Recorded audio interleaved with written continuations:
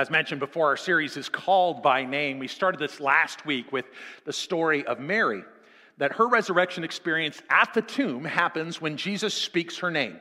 It's an opportunity for her to recognize Jesus and to recognize herself and to be called into a larger mission beyond herself. She's given a task.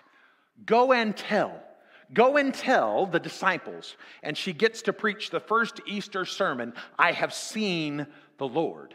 Our series is about recognizing God as we come to know ourselves. That as we hear the story, you're called by name, you're known by God by name, that we might know ourselves better and know our work and our role and our responsibility. We find ourselves in the season of Easter. Now, we talk about Easter season because Easter's not just one day. Now, I promise you, you probably didn't greet anybody with a happy Easter this morning. David Stradling is not going to be here with the bunny costume today. But this is a season of life. Not unlike Lent or Advent, Easter is a season that carries us from the resurrection of Jesus to the birth of the church at Pentecost. And we understand the pattern of seasons in our lives, not just the change of season as we've seen the growth that surrounds us on our hillside. We get that there are times in our lives that are seasons, that are transitional, that for such a time as this, I would dwell with or deal with these things. Maybe it's a season of hope and expectancy where you're waiting on new life or new birth. Maybe it's a season of waiting and watching because you are walking a journey with an aging parent or someone who is in transition in their life.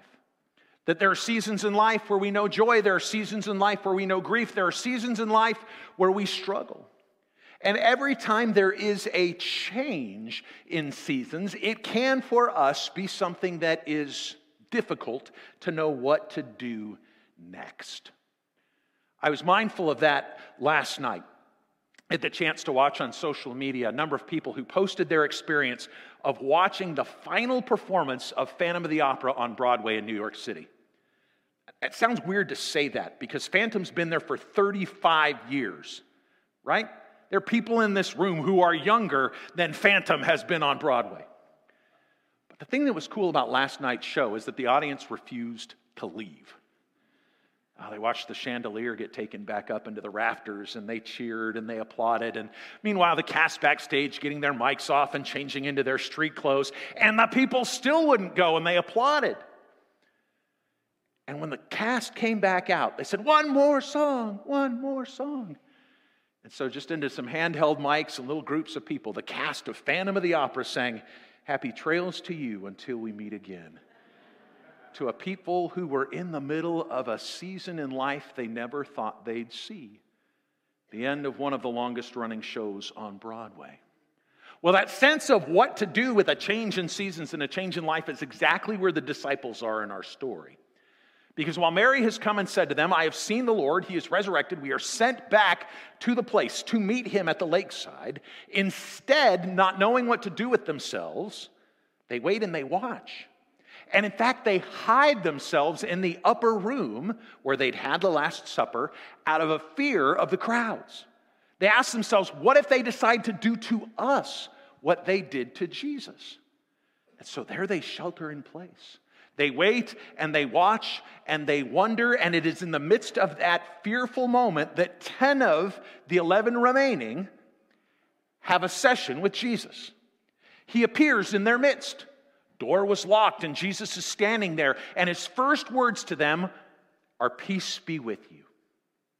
He understands their concern, their fear, their frustrations, and he offers a sense of comfort. Do not be afraid. Peace be with you. And he breathes upon them love, hope, possibility, and just a smidge of the Spirit that will come upon them in the birth of the church at Pentecost. And then just like that, Jesus is gone from their midst. And they are amazed. Now, you notice I said there were 10 of the remaining 11 in the room. There was one missing. And it's his story we center in on today. Let's take a look at the text from the Gospel of John, shall we? 20th chapter. But Thomas, one of the 12, called the twin, was not with them when Jesus came. So the other disciples told him, we have seen the Lord. But he said to them, unless I see the nail prints in his hands, and put my finger in the nail prints and put my hand in his side, then I will not believe. Ooh. After 7 days, his disciples were again inside with the doors shut, and Thomas was with them. And so Jesus came and he stood amongst them and he said to them again, "Peace be with you." And he said to Thomas, "Put your finger here. Look at my hands. Put your hand here and place it in my side. Do not be faithless, but be believing." Well, Thomas answered him, "My Lord and my God." And Jesus said to him, "Thomas, because you have seen me, you have believed. Blessed are those who have not seen and yet have believed." The word of God for the people of God. Thanks be to God. Now, the thing to note about this particular story about Thomas is that we have come to know this as the Doubting Thomas story. He has questions about the resurrection of Jesus, and he didn't get the chance to see Jesus the first time around. He has clear frustrations. But the thing that's of note in the very first line of this section is that Thomas, well before we come to know him as Doubting Thomas, already has a nickname. He's got a reputation. He is Didymus, the twin. Didymus being the Greek word meaning twin. His whole life has been defined by the fact that he was born with and looks like another person on this planet. It's how they would differentiate from the other. When you were talking about a group of Thomases, and as we baptized the Caden Thomas this morning, I said, well, from an Andrew Thomas to a Caden Thomas, I bless you. But how do you know which Thomas we're talking about? Oh, it's not Thomas the farmer, it's Thomas the twin. He was known by the fact that his face matched another, and his whole identity was wrapped up in that. Now, parents of multiples will understand this dynamic. And sometimes you reinforce that by dressing your kids alike. But that pattern of which is which, how do we know them? His reputation starts as being a twin. He's defined by his family relationship, by his family dynamic. And some of the nicknames that we carry in our lives and our stories are about exactly the same kind of thing. I was born Andrew, but I've been Andy my whole life of my parents choosing to call me that. But there was a whole season in my life when I was growing up where I was known as Tom's son because of my dad's reputation in our annual conference. And there came a time where that dynamic began to slowly switch, but that was how people would introduce me. Without even knowing my name, they'd just say, "Oh, this is Tom's son." In the same way that for our Thomas this morning, they'd just say, "This is the twin." Oh. His deep struggle is that he misses out. In fact, there's a condition that millennials are into now that I think is fair. It's called FOMO, F-O-M-O, fear of missing out. And that pattern and that fear can define our experience, that we look at social media, we look at the lives that we see online and in the press, and we say, why isn't my life like that? Or why wasn't I at that party? Why aren't my friends these people? Thomas not only has a fear of missing out, he missed Easter. So what do you do when you feel like you're missing out on Easter? Well, for him, it was a very practical one. He's left with the question, why wouldn't Jesus, who clearly seems to know who's in the room and how to get in there, not wait for me? He's missing out on Easter. Are there seasons? Are there times? Maybe this is a year where you feel like you're missing out. Maybe this year that family couldn't come together in the way that you expected, or this is a first Easter where you're missing someone you've lost in the last year. Maybe when you hear the phrase missing out on Easter, you think back to 2020. Back when we were told, if we just shelter in place for 2 weeks, we'll all be back in our houses of worship and back to work, But then we had that first Easter that was video only, where we watched in our PJs from our couches. And it felt like something was missing. That's Thomas's experience of Easter. Mary's last week was grief. His is missing out. Something is missing. And he longs for it. And he gets this new reputation for the next 2,000 years around an assertion. I have missed out, and I will not believe that you are just telling me what has happened. I'm not going to believe until I touch the nails and I see the wounds, I put my hand in his side, then I'll believe. You know what surprises me about Thomas's story? Is that it takes a week for Jesus to show back up. Did you notice that? 7 days later, when they were all gathered in the room, we have this vision of Jesus fixing our problems and meeting our need with immediacy, right? We treat prayer and we treat our relationship with God the way I treat Camille when I have a head cold. I need you and I need you now. Fix it and make it better. Give me whatever medicine I need. Feel bad for me. Thomas feels bad.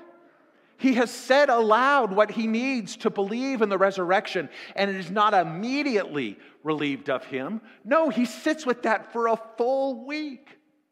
If there was any justice in the world, karma would have been swift for Thomas. I saw that this morning. I mentioned I was in Fraser Park with our confirmation class. I drove down this morning about 5:30 in the morning. Very few people on the 5. Perfect time to drive the 5 is about 5:45 in the morning. And between Castaic and home, driving south on the 5, I was passed aggressively and dangerously by a sedan that ripped past me on the right-hand side. Had to be doing about 85 or 90. I said, well, I pray for that guy. I hope he gets home safe. Gosh, what a terrible choice. If only there was some hero here to make sure dangerous people weren't like that on the road. Well, wouldn't you know it, at Magic Mountain Parkway, as I was coming up the hill doing about 68 miles an hour, one of CHP's finest motorcycle officers had pulled over that sedan. Now, I don't wish ill on that guy. No, by any means. It's probably a bigger headache than he wanted in his morning. But hear me say, there are times where we feel like God ought to work that way.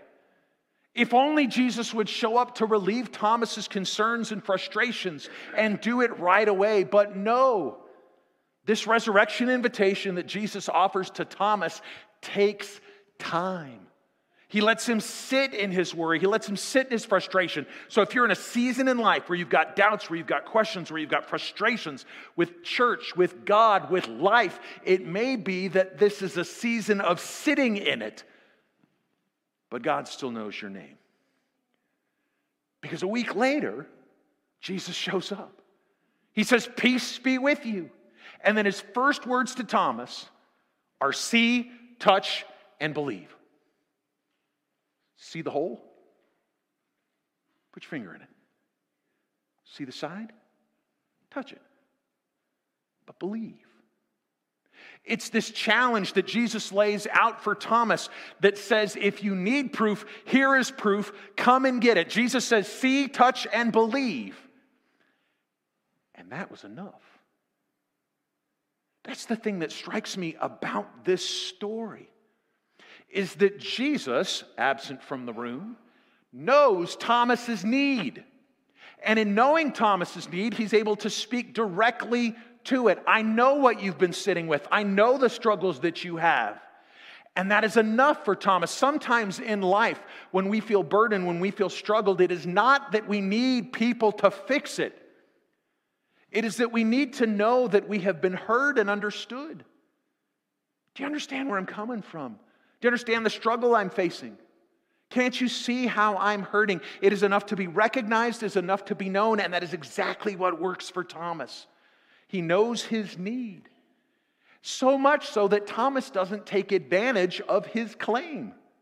Thomas says, I'm not going to believe unless I touch, unless I feel, that's when I can believe. Instead, Jesus comes, offers him the opportunity, and Thomas says, you know me.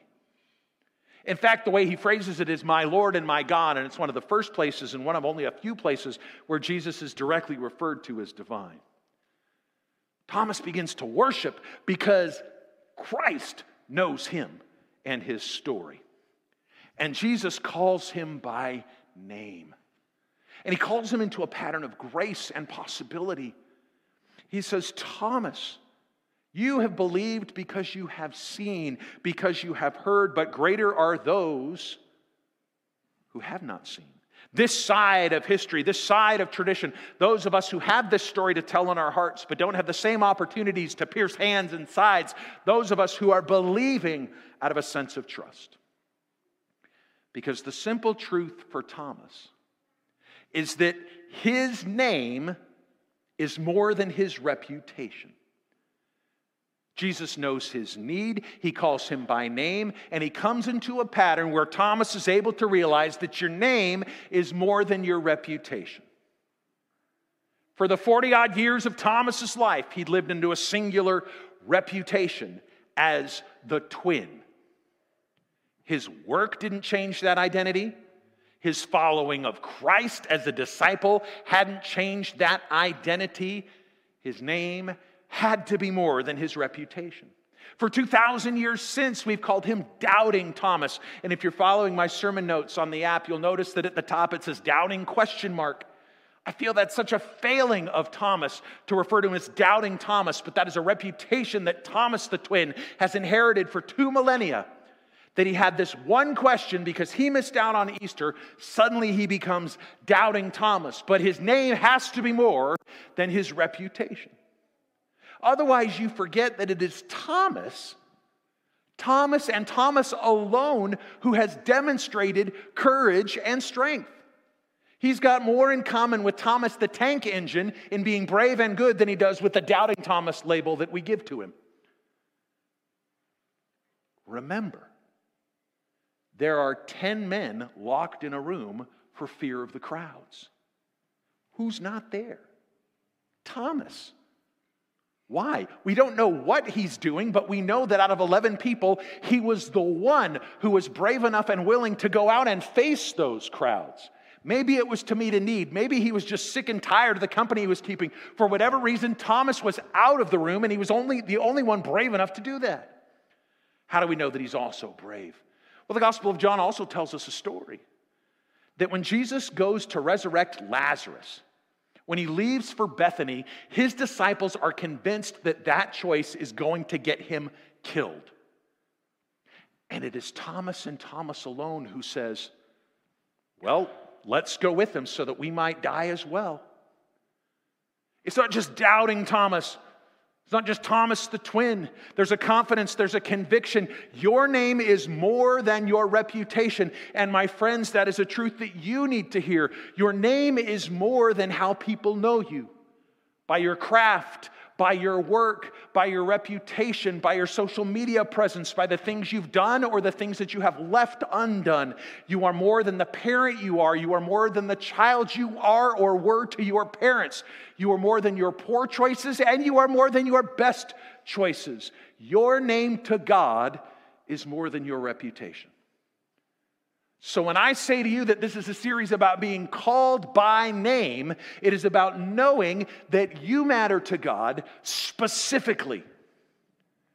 Not because you're a twin, not because you're a doubter, not because you're brave or courageous, not because you're a great businessman or woman, not because you're the best bank president or the best sweeper of garbage. Whatever you might do, it is not a matter of your reputation. We celebrate a Jesus who knows you because it is only when he speaks to Thomas and knows his specific need and his specific place in the story that he can equip someone who is feeling lost and left out and allow them to become an apostle and leader in the church. Church, when I say you're called by name, it's not just because Jesus loves you. It's because there is a work and a pattern that we have to do to be here for good, to be changers of the world, that our identity is more than what we've done and where we've been. We are beloved children of God, known in our baptism, just as surely as we saw it with Caden and Harper. And beyond that, to know that in our baptism and in our work, we are called to be kingdom builders and world lovers and world changers. Jesus knows your name. Next week, we're going to celebrate baptismal renewal. We'll all have the chance from our little prophet here to remember and say, yeah. To know that we've been called by name and that our identity is more than the bits and the pieces of our story. Your stories matter. They define who we are. They help us to know how God is at work in each of us. They're a chance for us to recognize both the need and brokenness of the human experience and also the wonderful work that God's grace and redemption is doing. But Jesus knows you beyond those stories and those bits and pieces. and he calls you by name. Let's pray.